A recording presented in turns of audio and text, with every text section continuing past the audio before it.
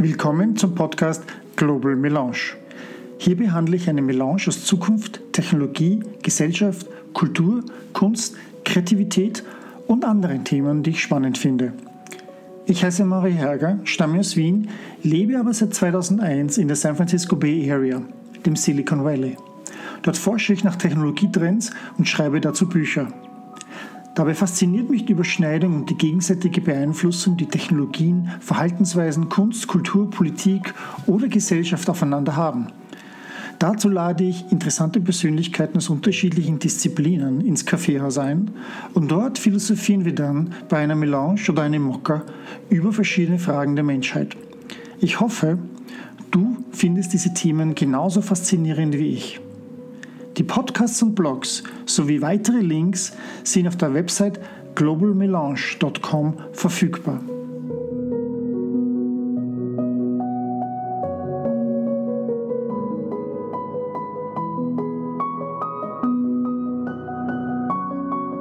So, wir befinden uns hier im Café Schopenhauer im 18. Bezirk. Ich habe hier den Joachim Brandl vor mir sitzen, seines Zeichens Kabarettist und Konferencier im Cabaret Simple. Herzlich willkommen und danke für die Zeit. Hallo, bitte gerne. Ich möchte gleich mit einer Frage beginnen. Steht man eigentlich in der Hackordnung bei den komischen Künstlern als Konferencier über den Kabarettisten? Ist man was Besseres? Nein, überhaupt nicht. Das Arbeitstier eher, sagen wir so. Das Arbeitstier, inwiefern? Was macht der Konferencier? Der Konferencier ist der Gastgeber des Abends, wenn man so möchte. Er ist der das Programm führt und der am Anfang politische Kommentare abgibt, also Kommentare zur aktuellen Situation. Das kommt im Prinzip aus dieser Zeit, als das Kabarett wirklich dieses Sammelsurium von Nummern, von Acts war. Ja. Da haben halt die Leute was gegessen und dann kam ein Feuerspucker und dann kam eine Sängerin. Nein, nicht im Simple, aber grundsätzlich. Ja. Und dazwischen hat es einen geben müssen, der das Programm führt. Und das war der Konferencier. Und daraus hat sich diese Form herausgebildet, dass du diesen Gastgeber hast. Das war dann lange Zeit so, dass der oft wirklich nur am Anfang, auch im Simple, einen Monolog hatte, mehr oder weniger. Und jetzt versuchen wir aber diese Funktion wieder ein bisschen auf das zurückzubesinnen, was es ist, nämlich den Programmansager bis zum gewissen Grad, der Überleitungen macht, der die nächste Nummer einführt, wenn es notwendig ist. Und insofern das Arbeitstier, weil ich halt oft Dinge mache, die halt gemacht werden müssen, die trotzdem Spaß machen natürlich. Aber ich bin weniger der Blödler, sondern ich bin eher so der Straight Guy, wie man es im Kabarett nennt. Ja. Das Simple ist ja, glaube ich, das älteste Kabarett in Österreich zumindest. Ja, und es ist außerdem, glaube ich, das älteste durchgehend bespielte im deutschsprachigen Raum. Also es gibt, glaube ich, keins, das länger, ich glaube, jetzt sind wir bei 112 Jahren, wenn ich mich nicht täusche, oder 113. Ja.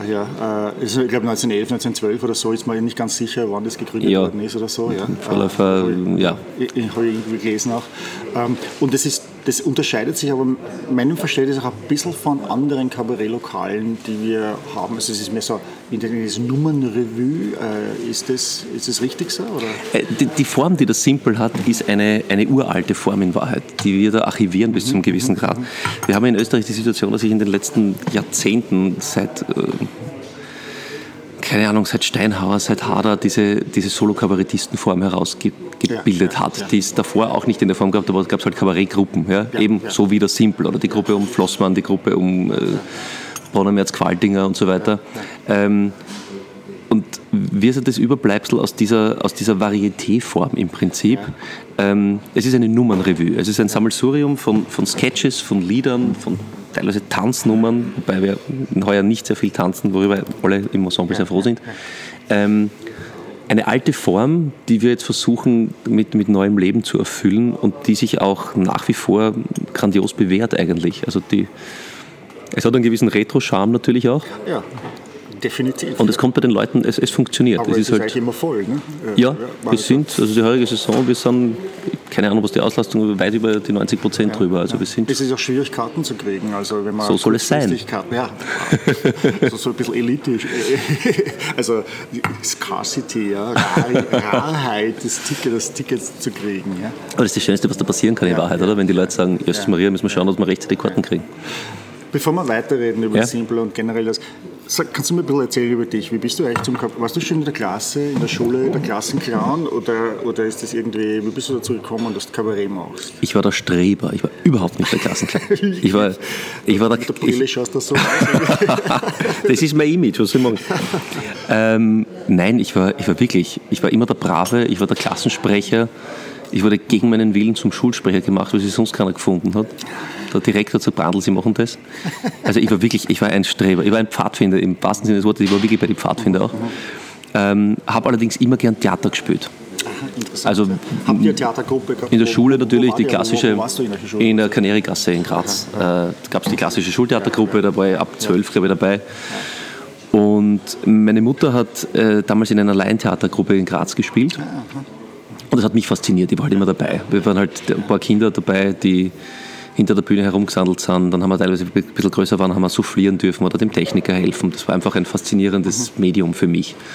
Und von der Schultheatergruppe zu dieser Laientheatergruppe war es ein kleiner Sprung, weil irgendwann hat es geheißen, ich bin dort sowieso groß geworden, sozialisiert.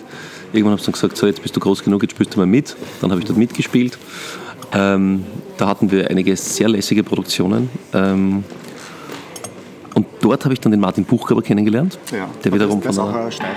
Der ist auch ein Grazer, ja. Wirklich, ja. Wir haben lustigerweise in der Nebensiedlung gewohnt und haben uns erst getroffen, als wir uns dann bei dieser Theatergruppe kennengelernt haben. Der Martin Buchgraber ist auch ein Ensemblemitglied bei euch, mit dem du vorher auch Doppelkabarett gemacht hast, also zusammen Kabarett gemacht hast. Wir waren ein Kabarett-Duo, 8 Jahre lang, haben 4 Programme gemeinsam gemacht und wir haben uns dort eben kennengelernt bei dieser Theatergruppe, bei den Treffpunkten, klassisch in der Pfarre Andritz, also wir waren die Pfarrtheatergruppe. Und nach der zweiten Produktion, glaube ich, dort, keine Ahnung mehr, wir haben für diese Produktion ein paar Lieder geschrieben, da haben wir so herumgedüftelt, das war irgendwie, haben wir uns einen jungen Regisseur geholt, jetzt nicht blöd klingen, damals war er ein junger Regisseur, er ist ein großartiger Mann, der Niki Lechtaler, der hat das in Graz, das Theater Lechtaler Belitz, das sehr erfolgreich seit, glaube ich, 20 Jahren in Graz agiert. Und der hat uns Nummern schreiben lassen, Lieder schreiben lassen, weil er gesagt hat, da brauchen wir noch ein Lied, und der Martin und ich haben beide Gitarre gespielt, haben uns zusammengesetzt, haben Lieder geschrieben.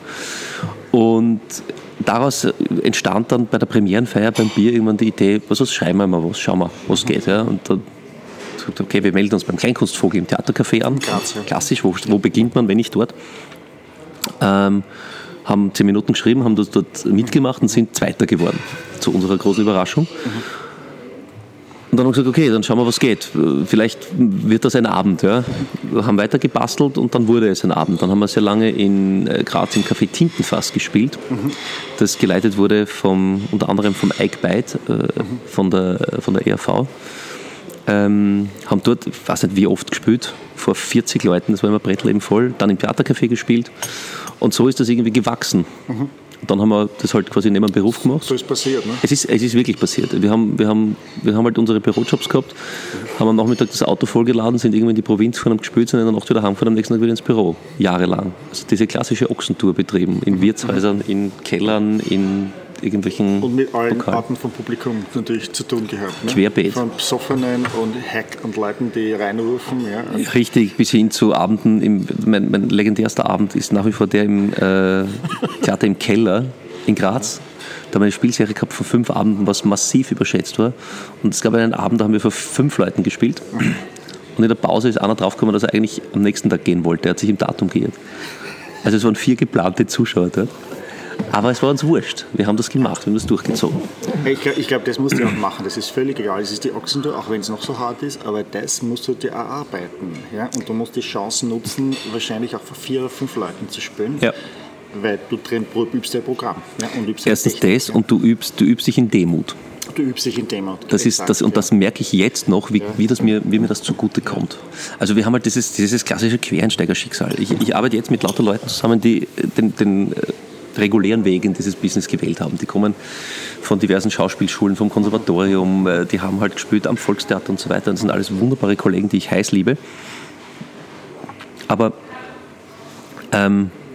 was mein Vorteil ist, und ich sage jetzt nicht, dass es ihnen fehlt, aber ich glaube trotzdem, dass es mir zum Vorteil gereicht, dass ich aus einer ganz anderen Ecke komme und das gewohnt bin, teilweise wirklich vor Publikum zu spielen, das eigentlich ganz was anderes sehen wollte. Ja.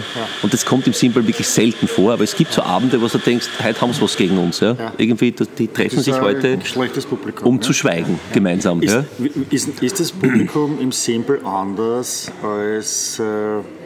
Der Josef Hader hat ja auch mal eine Nummer gehabt, wo er gesagt hat, das ist das Samstagpublikum, ne, das so lacht. Ne? Wahre Worte. Es ist so. Du kannst das wirklich teilweise, du weißt genau, was wieder anfängt. Ja. Aber generell ist das Simple-Publikum ein anderes als in anderen Kabarettlokalen? Würdest du das so sagen? Wer sind die Leute? Oder wie? Das Simple-Publikum ist irgendwie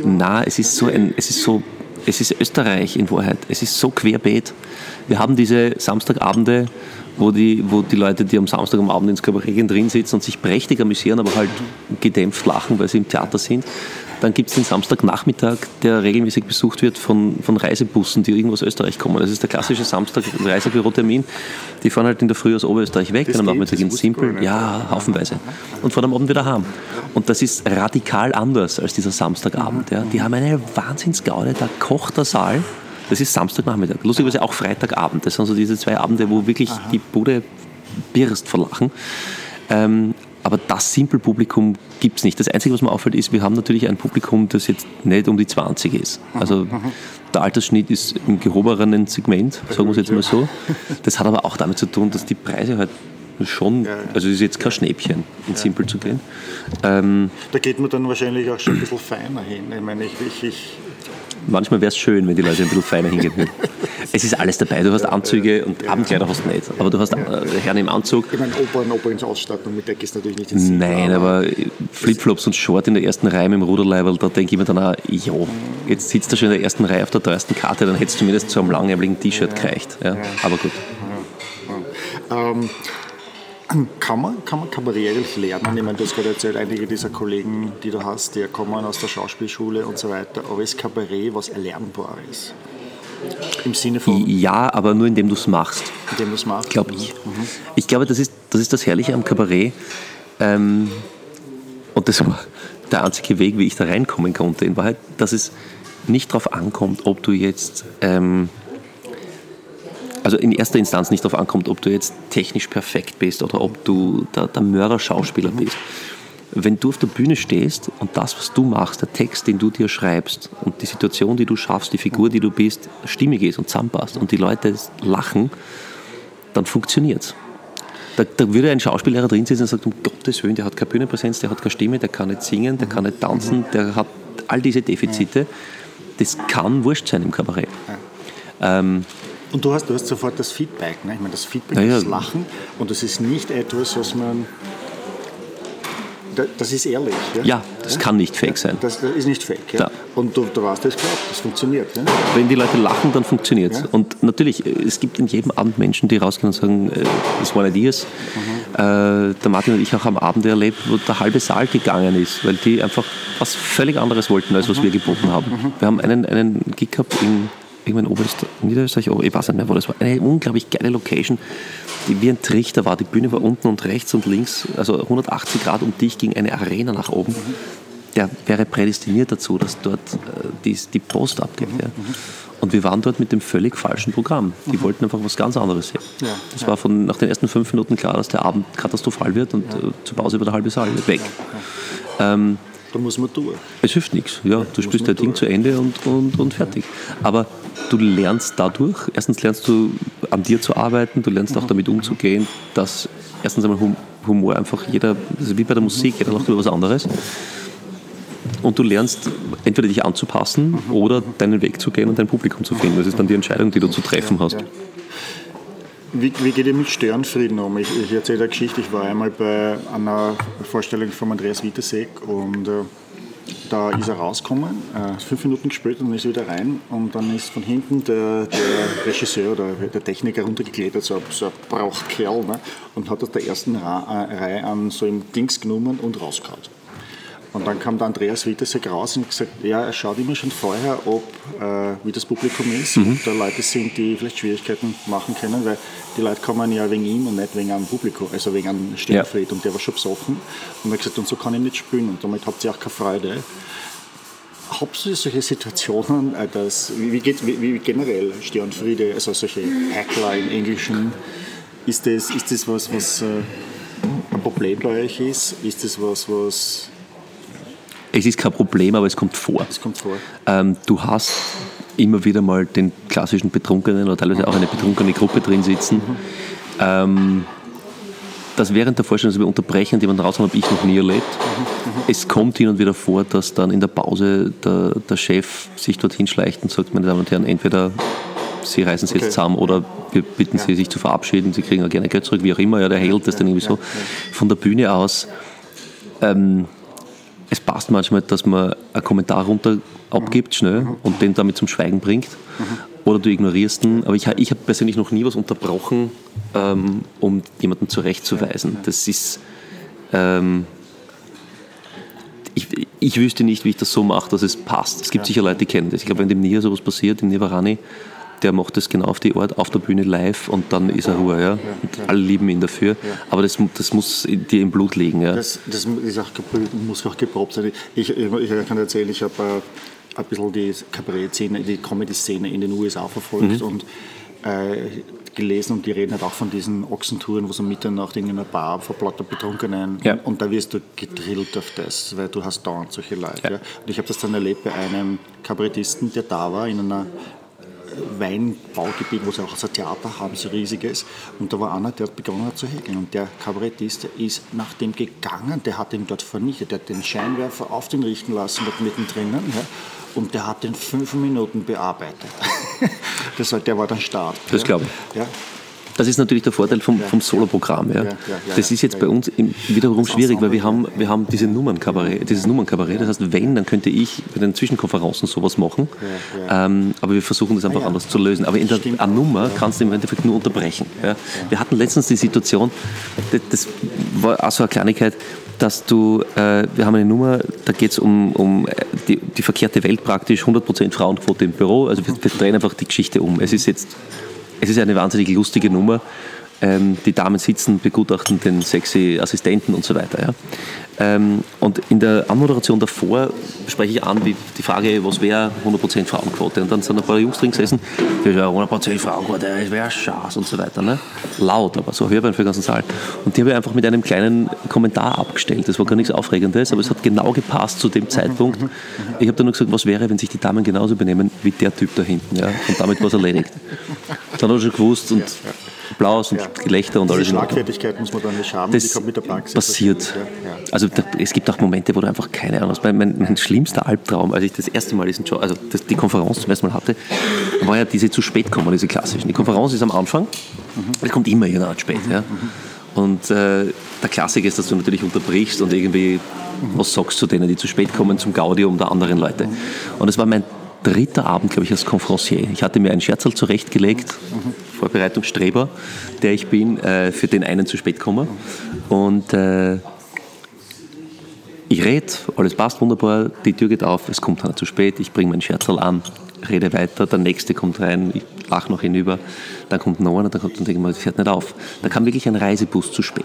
Es waren 50 Senioren, die einer nach dem anderen in einer Seelenruhe hereinspaziert sind. Vorneweg noch unsere Garderobendame mit der Taschenlampe, aber natürlich mit 50 mit einer Taschenlampe. Irgendwann habe ich dann gesagt, okay, danke, Saallicht. Grüß Gott, die Herrschaften, die sind in einer Ruhe, haben sich verteilt im ganzen Saal. Wir haben 5 Minuten unterbrechen müssen, bis die gesessen sind. Ein Albtraum eigentlich, also aus damaliger Sicht, aber es hat auch funktioniert. Ja. Naja, das ist wahrscheinlich auch etwas, wo man wirklich, das ist eine einzigartige Situation, auf 50 Leute zu spät kommen. Das ist großartig. Ja. Sag einmal, so, jetzt bist du, gehen wir wieder zu dir zurück, nämlich, seit wann, du bist ja seit 2017, der Saison 2017, 2018 bist du dann der Konferencier geworden. Genau. Ja? Wie ist das geschehen? Ich meine, hat passiert das oder sagt einer, du bist es jetzt? Oder? Ja, in Wahrheit ist es so. Also der damalige Chef war der Albert Schmidt-Leitner, der Vorbesitzer von Michael Nevarani. Genau, richtig. Ja. Und Ich habe gespielt seit 2013 im Simple. Und ich weiß gar nicht, also im Prinzip, die Claudia Ronefeld hat damals konferiert und die war krank. Es war kurz nach Neujahr. Da mussten wir 2 Vorstellungen sogar absagen, weil das halbe Ensemble krank war. Und am 3. Abend war dann immer noch ein paar krank, aber einer ist wieder gesund worden und gesagt, passt, dann spielen wir mit Einspringer. Und dann ging es darum, wer macht die Konferenz. Weil die Konferencière, die Claudia Ronefeld, eben auch krank war.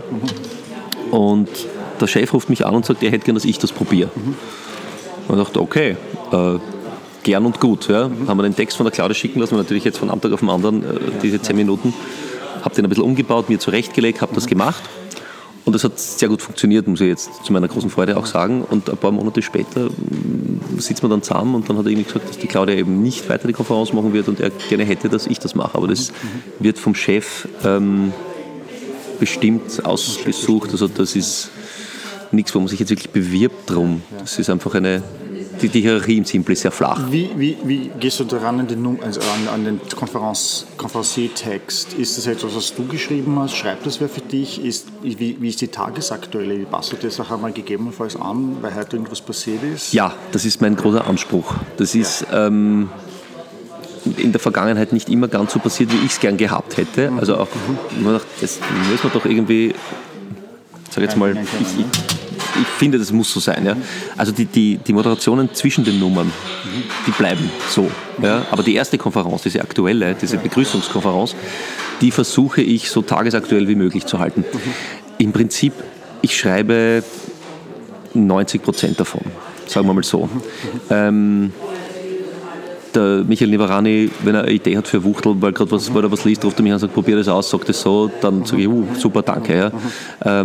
Ich frage hin und wieder Ensemblemitglieder, sage, passt auf, das ist das Thema, ich würde gerne dorthin gehen, mir fällt die Punchline, hat irgendeine Idee, dann kommt irgendwas, sagt, Jesus Maria, das ist es. Ja. Und dann gibt es einen Kollegen, den Ferdinand Rieder, der mir jetzt auch als Gagschreiber mehr oder weniger zur Seite steht, der schickt mir einfach jeden zweiten Tag, das, was ihm einfällt zu der aktuellen Lage und ich picke mir raus, was mir gefällt. Ja. Und bringe das in meine Form und in meine Worte. Du beginnst natürlich, also ich habe versucht, irgendwie sowas zu deichseln aus ein bisschen einem zeitlos schönen Teil in dieser Anfangskonferenz, der allgemein gültig ist für die ganze Saison, der aufs Thema eingeht, auf das Grundthema des Jahres, der Saison. Und der Rest ist aktuell. Da geht es halt um alles, da geht es ums Wetter, um Weihnachten, um die Jahreszeit, um Silvester. Jetzt geht es gerade aktuell ein Absatz um den Lugner und seinen Opernballgast und der Rest ist größtenteils Innenpolitik. Also das Super-GAU für mich war Ibiza, natürlich, ja, weil letzten Mai, ich hatte meine Konferenz, es ging alles so dahin und dann platzte diese Bombe und ich bin halt um 12 Uhr vom Fernseher gesessen bei der Pressekonferenz vom Strache, habe bis 3 mitgetippt, bin ins Theater gefahren und um 4 habe ich eine neue 10 Minuten auf die Bühne gebracht. Und habe dann die Woche drauf, glaube ich, den Leuten auch verkündet, dass wir neu wählen, weil der Kurz hat um 2 Minuten vor 8 live im Fernsehen gesagt, ja, es gibt Neuwahlen. Und ich bin um 8 auf die Bühne und gesagt, übrigens, wir wählen. Also es funktioniert nicht immer. Es fällt da nicht immer was ein, aber ich versuche es schon. So lustig, ich war nämlich auch gerade in Wien, ich habe ein Matura-Treffen gehabt, 30-Jähriges, an dem Tag und komme am Abend zurück und dann sehe ich diese Bombe im Ohr auf der ORF-Website. Das ist so geil. Das darf doch nicht wahr sein. Und am nächsten Tag alle Kronenzeitungen, Service-Cover, jedes Bundesland. Und die Leute am Flughafen, ich bin dann zurückgeflogen am Flughafen, schon habe ich gesagt, es gibt Neuwahlen, es kann nicht anders sein, wie die Kronenzeitung. Es war noch, du merkst auch beim Publikum, das war die Reaktion an dem Tag war so eklatant, weil ich habe halt begonnen mit meinem klassischen zeitlos schönen Teil, aufs Thema bezogen und du hast gemerkt, die Leute sitzen drin und denken sich, jo, aber das gibt's ja nicht, ne? Ja, und dann kam irgendwie so ein Nebensatz, ja und übrigens der Strache. Und dann hast du gemerkt, das Publikum geht, jetzt aber. Ja. Also die warten drauf und die mögen das. Das muss so sein. Die anderen Nummern selber, wer macht die, wer schreibt die? Macht das Ensemble gemeinsam? Also schreibt ihr das oder habt ihr Schreiberlinge dafür, die im Hintergrund agieren? Der Headwriter, der Oberschreiber ist der Michael Nivarani. Ach, tatsächlich? Also, ja. Es geht natürlich nichts raus, was nicht von ihm approved wird und er schreibt auch sehr viel bearbeitet natürlich alles. Er hat heuer auch Regie geführt. Ja. Ich nehme an, er wird auch nächstes Jahr Regie führen, das ist aber noch nicht ganz geklärt. Und natürlich hast du, die fertige Nummer ist eine Grundlage, mit der du zu proben beginnst. Und das Endresultat schaut oft völlig anders aus. Eigentlich in den meisten Fällen völlig anders aus.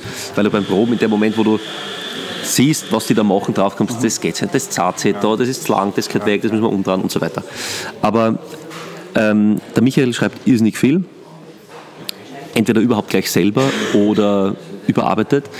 Und dann gibt es einen Autorenpool von einigen Leuten, die er kennt, die wir kennen. Der Martin Buchgraber und ich schreiben auch einiges. Man liefert in Wahrheit einfach mal ab, legt es auf den Tisch. Wie kann man sich das vorstellen? Trefft ihr euch da irgendwo im Theater oder in einem Café oder sitzt ihr zu Hause oder sitzt ihr zusammen, schreibt es und probiert es aus, schmeißt die Ideen hin und her? Wie kann man sich das vorstellen? Wie lange dauert der Prozess? Wir haben zum Beispiel wir haben jetzt Mitte Februar, gestern haben wir uns zum ersten Mal zusammengesetzt und haben Themen gesammelt für den nächsten Herbst. Also von der Dauer des Prozesses. Wobei da hat noch nichts dabei, wo du jetzt, also keine fertige Nummer dabei, aber Themen, Ideen. Es gibt kein fixes Prozedere. Es kann passieren, dass jemand eine Idee hat, sich hinsetzt, eine Nummer runterfetzt und alle sagen, hey, super, fertig, legen wir auf den Stapel, machen wir mal so. Ja? Oder lesen wir uns in 2 Monaten nochmal durch und denken nochmal drüber nach. Es gibt Tage, wo du sagst, jetzt setzen wir uns heute mal zusammen und bearbeiten diese eine Nummer. Ja. Der Standard ist eigentlich, dass einer eine Version schreibt, die er an die anderen schickt, an einen kleineren Kreis. Letztes Jahr waren das eigentlich der Martin, der Nia und ich. Die dann quasi alles gesammelt haben und dann gesagt haben, pass auf, das müssen wir in die Richtung überarbeiten, das macht dann mal einer, schickt es an die anderen, dann trifft man sich wieder. Es ist, wie es gerade passt. Es gibt kein fixes Prozedere eigentlich.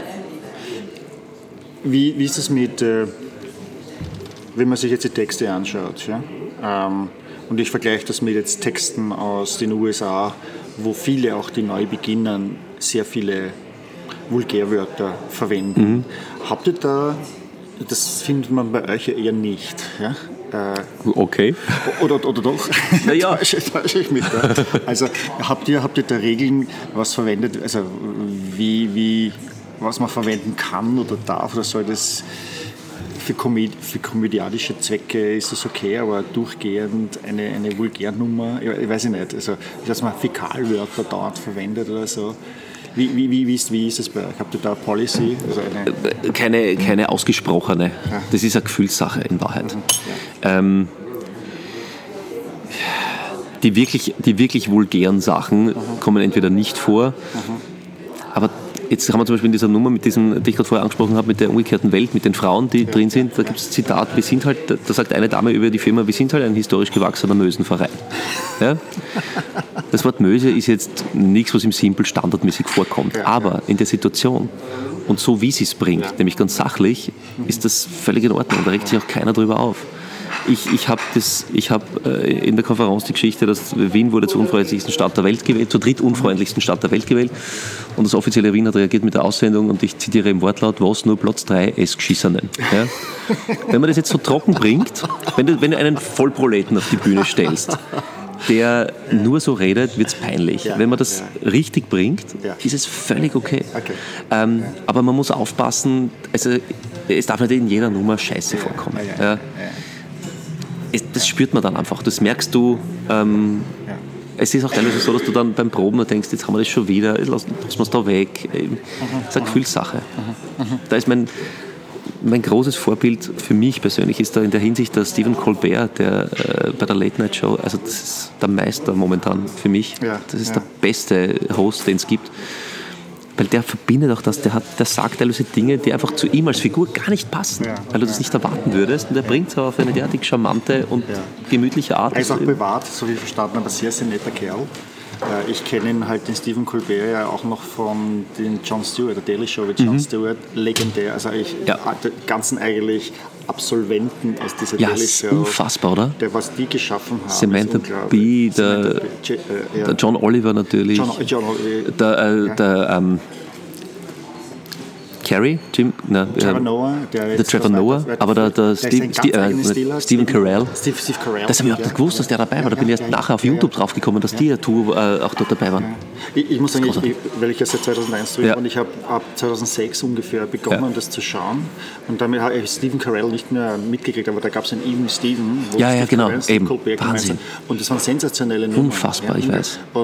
Waiters nauseated by food. Ja. Ich liege davor.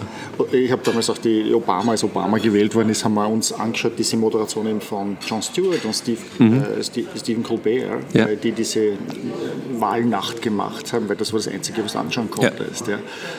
Das heißt, verstehe ich das richtig, du schaust wirklich auch auf ausländische Kabarettisten und versuchst Impulse zu kriegen. Ja, aber jetzt nicht Impulse im inhaltlichen Sinn, sondern in der Art der Präsentation. Also ich finde gerade den Colbert, wenn ich mir ein Vorbild wählen müsste momentan, was die Art des Vortrags betrifft, der verbindet eine Leichtigkeit mit einem intelligenten Witz und einer gewissen Anzüglichkeit, aber genau in dem richtigen Maß. Es ist einfach so eine geile Mischung. Das ist natürlich eine Typsache, du kannst niemanden imitieren, das geht nicht. Ja. Der ist der und ich bin ich. Aber ich habe mir ein paar Kleinigkeiten abgeschaut von ihm und einfach mal versucht auszuprobieren, die geil funktionieren auch, muss man so sagen. Ja, soviel ich verstanden habe, hat ja damals auch Karl Farkas, der sprach ja meines Wissens nach Ungarisch, der ist ja auch immer wieder nach Budapest gefahren, um dort sich so die Kabarettprogramme anzuschauen, hat dann halt Ideen mitgenommen. Benny Hill, aus England, den man auch kennt, der eigentlich meiner Meinung nach auch sehr stark unterschätzt ist, der immer nur als dieser lüsterne Dienstleister vorgestellt wird, der ist immer in Frankreich gewesen. Der sprach Französisch und dort hat ihn keiner gekannt. Und da hat er anonym irgendwie auftreten und sein und sich das anschauen und hat dann auch Ideen. Also das heißt, die Kabarettszene hat sich schon damals auch international sozusagen begutachtet und das finde ich... Natürlich, du schaust da die Kollegen an nach Möglichkeit, du schaust, was es gibt. Das geht natürlich heute in Wahrheit nicht mehr, was damals gelaufen ist, weil... weil halt ist das überall im Internet. Das weiß jeder. Kannst du Ideen stellen. Das funktioniert nicht. Nein, aber ich finde es einfach schön zu sehen, wie die anderen Leute das machen. Also die Art, der Stil bis zum gewissen Grad. Aber es muss ja jeder sein Ding finden. Also ich bin als Conferencier so privat wie möglich in Wahrheit auf der Bühne. Ja. Anders könnte ich es gar nicht. Sag, wie fühlt sich das so an? Da jeden Tag oder... wenn ein Programm läuft, du gehst da runter und dann hast diese Vorbilder da an den Wänden hängen, wie ein Karl Farkas, ein Grünbaum, ja, oder ein Flossmann, oder ein Nier. Ja. Übrigens, der hängt noch nicht unten. Der läuft noch jeden Tag. Ich muss ja erzählen, der Nier war ja bei mir in der Schule. Ne? Ich bin in der Kandelgasse auch gewesen, der war 2 Jahre über mir. Lustig. Und ich kenne ihn halt aus der Theatergruppe, weil der hat damals eine so wie du in Graz Theatergruppe, war er in der Kandelgasse in der Theatergruppe. Und was verstehst du als 13- oder 14-Jähriger vom Theater? Aber wir haben diese Theatersachen besucht und er hat immer diese Liedrolle von diesen Nestroy- und Raimund-Stücken gemacht. Und da war schon als Teenager damals das deutlich zu sehen, dass der ganz woanders liegt. Ja. Aber abgeschweift, wie fühlt man sich jetzt als sozusagen in den Fußstapfen oder in dieser Tradition da zu sein? War das einschüchternd? Ist es noch immer einschüchternd? Es war am Anfang sehr einschüchternd. Also es klingt ein bisschen pathetisch, aber so wie du sagst, die hängen wirklich dort im Saal. Ja? Und man kennt die alle aus dem Fernsehen eigentlich. Ja, die Großeltern kennen die. Natürlich, jeder kennt die. Und ich bin so wie alle anderen Österreicher mit dieser Simple Revue, mit der jährlichen im Fernsehen aufgewachsen. Das ist einfach Standard. Es war schon dort zu spielen irgendwie ein Flash, also am Anfang. Aber mir ist wirklich in Erinnerung geblieben, der erste Abend, wo ich dann offiziell Conferencier war und die erste Vorstellung, wo ich, das klingt jetzt deppert, aber diese Worte, Grüße, ich bin der Joachim Brandl, Conferencier vom Simple, da hat es mich schon kurz hergerissen. Also da war ich schon ein bisschen fertig mit den Nerven. Weil es sich unecht angefühlt hat. Ja. Es fühlt sich bis heute unecht an. Es ist nicht mehr einschüchtern, aber es fühlt sich irgendwie komisch an. Also findest du, dass du in die Rolle wächst? Ich hoffe es. Also du arbeitest noch daran, ne? Ja, auf jeden Fall. Das geht nicht von heute auf morgen. Also ich hoffe es inständig, dass es so ist. Ich glaube, es ist heute wesentlich schwerer, rauszustechen, aufzufallen. Das klingt jetzt blöd. Worauf ich hinaus will, ich gestern am Abend bin ich nach dem Vorstellung kurz vom Theater gestanden, habe auf ein Taxi gewartet, weil ich auf die Öffis gepfiffen habe gestern, ich wollte nach Hause und es kommt eine Gruppe Leute raus und ich höre die so ein paar Meter neben mir, hey, wer hat euch gefallen, ja? Und dann haben sie so durchbesprochen und ich stehe dort mit meinen Kopfhörern, habe natürlich das Handy sofort ausgeschossen, das höre ich mal an. Keiner erkennt mich, Haube, Jacken, bist du anonym, in den meisten Fällen, im Finstern. Und die haben sich unterhalten uns über die Show und es hat ihnen wahnsinnig gut gefallen, aber kein einziger Name von irgendeinem Ensemblemitglied war da. Das war die Blonde, der kleine Schwarze, der Ansauger und so. Der Ansauger. Der, was Ansauger gesagt, der war alles. Ja? Ich habe mich gefreut. Aber Namen sind Schall und Rauch. Und mir kommt vor, früher war das irgendwie so, da hast du gewusst, der Nevarani, Simpel ist gleich Nevarani, ist gleich Flossmann, ist gleich Ding. Heute geht keiner raus und sagt, der Brandl vom Simpel. Ich glaube, das passiert nicht, weil die Leute irgendwie so viele Dinge sehen und dann gehen sie dahin, dann gehen sie dorthin, dann kennen sie das. Ich glaube, es ist relativ schwer, da rauszustechen, dass die dann wirklich sagen, das ist der Dings vom Simpel. Ja? Ich hoffe, dass das irgendwann passiert und ich arbeite daran, aber ich glaube, dass... Woran liegt das? Hat das damit zu tun, dass heute mehr Angebot ist? Ja, ich glaube schon. Dass du vielleicht andere Auftritte machen musst. Was ich meine ist, der Farkas hat halt eine Fernsehsendung gehabt. Ne? Aber der war schon bekannt vor der Fernsehsendung. Okay. Allerdings wieder aus dem Grund, da gab es das Simple, dann gab es vielleicht noch ein anderes und sonst gab es nichts Vergleichbares, was in der Größenordnung war. Das meine ich. Also die Kombination aus dem Angebot plus der Nia wurde im Simple natürlich wahnsinnig bekannt, aber sobald er im Fernsehen war, im Fernsehen war er, weil er im Simple so bekannt war, da ist dann richtig losgegangen. Da kannte ihn jeder. Ja. Ich glaube, das verändert sich einfach. Da verändert sich die Struktur der Szene, das Angebot ist massiv. Vielleicht eine andere Frage noch einmal, nämlich, so viel ich verstanden habe, haben so Leute wie Farkas oder auch Flossmann ihre Ensemblemitglieder auch, sagen wir es einmal so, irgendwie unter die Fittiche genommen. Was ich damit sagen möchte ist, der Farkas hatte den Maxi Böhm beispielsweise und der Maxi Böhm war scheinbar einer, der immer etwas schräg hinübergegangen wäre. Ja? Das heißt, der hat dann zu viel gemacht, zu wütend geworden an der Stelle und der hat ihn immer so ein bisschen runtergeholt, dass er nicht, ich weiß nicht, ob ich es richtig ausdrücke, hat halt immer mehr Kasperl gemacht, als er eigentlich gebraucht hätte. Ja? Und das hat so viel ich verstanden habe, der Farkas gemacht. Ja?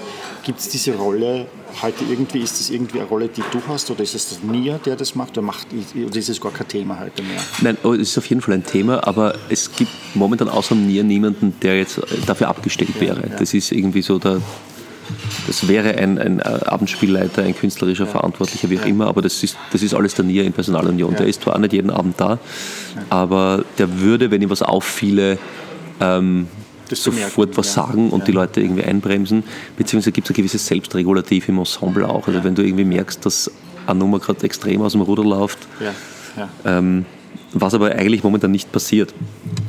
Es ist alles im Rahmen und wenn was wirklich wahnsinnig lustig wird an einem Abend, dann ist es halt lustig, dann trägt das auch. Ja. Das ist keiner da, der sich jetzt produzieren möchte auf Kosten des Ensembles. Also wenn, dann ist es zum Benefit der ganzen Show, weil halt einfach gerade eine lustige Situation passiert, dann ist es einmal der Lacher.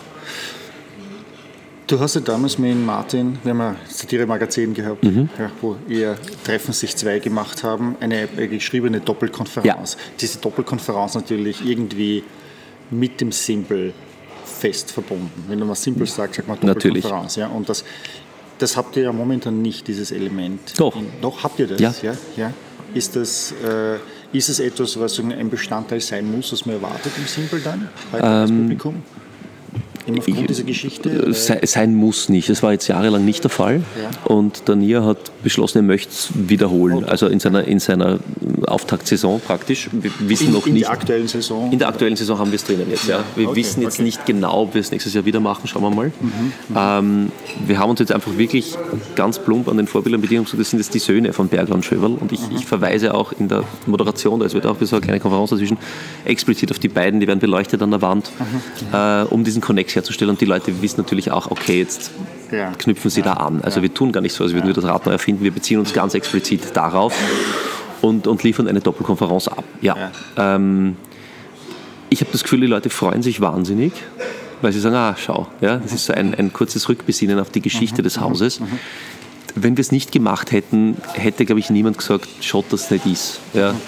Das waren die beiden. Du kannst sie auch, wir dürfen sie nicht kopieren. Du lehnst dich natürlich automatisch durch dieses Format an. Das ist so eingeprägt bei den Leuten. Ja. Wir haben auch bei den Proben festgestellt, dass du teilweise wirklich automatisch in den Duktus von diesen beiden fällst. Weil du, sobald du so einen Text schreibst, hast irgendwie das im Ohr und kippst da rein. Und das war dann immer, na Moment, nicht imitieren, mach einfach. Ja. Es war wirklich teilweise eine harte Arbeit, da wegzukommen davon. Wie siehst du selber deine persönliche Zukunft, wenn du das schaust? Ist es... Du bist jetzt auf einem Karriereschritt, ja? Also ich sage mal, das ist ein Karriereschritt eigentlich, ein toller. Ja? Du bist mehr oder weniger Conferencier vom Simple. Das ist eigentlich der Zenit. Hätte ich mir auch nie gedacht, dass das jemals sein könnte. Ja. Was würde dich noch reizen, sozusagen? Was sagst du, was vielleicht etwas wäre, wenn da mal das Conferencier sein nicht mehr so ausfüllt oder vielleicht mal noch nebenbei was machen? Was wäre das? Oh. Schwierig. Ja, ein bisschen, weil momentan ich dort so aufgehe, dass ich jetzt für die nächsten Jahre, also ich hoffe, der Nia sieht das auch so aus meiner Sicht, Chef, ne? für die nächsten Jahre eigentlich nichts anderes vorstellen könnte. Ich habe noch nie was mit Film zu tun gehabt. Diese Szene habe ich bis jetzt irgendwie gar nicht gestreift. Ich weiß, es ist einfach nie ausgegangen. Da fehlt mir jetzt eben dieser Kontakt von der Schauspielschule in Wahrheit, weil du lernst halt alle kennen und die arbeiten dann gemeinsam und so weiter. Das hatte ich alles nicht. Ich bin da wirklich quer in diese ganze Wiener Szene reingestoßen. Das würde mich reizen. Ich würde gerne einfach mal irgendwas drehen. Das muss jetzt ja nichts Lustiges sein, einfach die Arbeit am Film. Ich habe als Student an der Uni mit einem Kumpel haben wir halt uns gespielt mit Videokameras, so wie viele andere auch, und das hat mir irrsinnig Spaß gemacht. Das wäre etwas, was mich reizen wird von der Tätigkeit. Aber momentan bin ich da sehr glücklich, wo ich bin. Da war ja auch eine ganze Welle. Ich meine, da sind ja viele der österreichischen Kabarettisten, haben ja Filme gemacht, auch der Nia selber. Ne? Natürlich. Vielleicht ist es ja wieder Zeit für eine Bilanz der Saison aus dem Simple, mit einem Conferencier, Joachim Brandl. Von mir aus gern. Von dir aus gern. Also bitte, vielleicht ist es in 20er Jahren, werden wir das jetzt noch einmal sehen. Joachim Brandl, vielen, vielen Dank. Es war mir eine Ehre, dass du heute Zeit gefunden hast für mich und für uns, etwas aus dem Intimleben des Cabaret Simples und aus deiner Karriere zu erzählen. Hat mich gefreut. Vielen, vielen Dank. Ich freue mich schon auf die nächsten Programme oder auf das aktuelle Programm. Karten gibt es ja bei euch. Ja, es gibt noch Karten. Es gibt Karten und jede Menge im Programm, verschiedene Vorstellungen. Ja. Und wann immer ich in Wien bin, versuche ich auch ins Simple zu gehen. Dieses Mal geht es nicht aus, aber beim nächsten Mal dann. Ich freue mich. Ja, vielen, vielen Dank. Bitte gerne, nichts zu danken.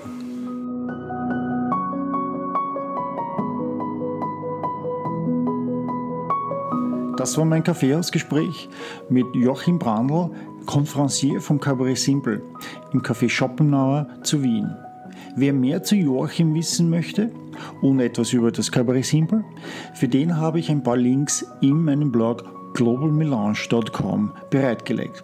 Wie immer bedanke ich mich herzlichst für das Interesse, diesen Podcast angehört zu haben.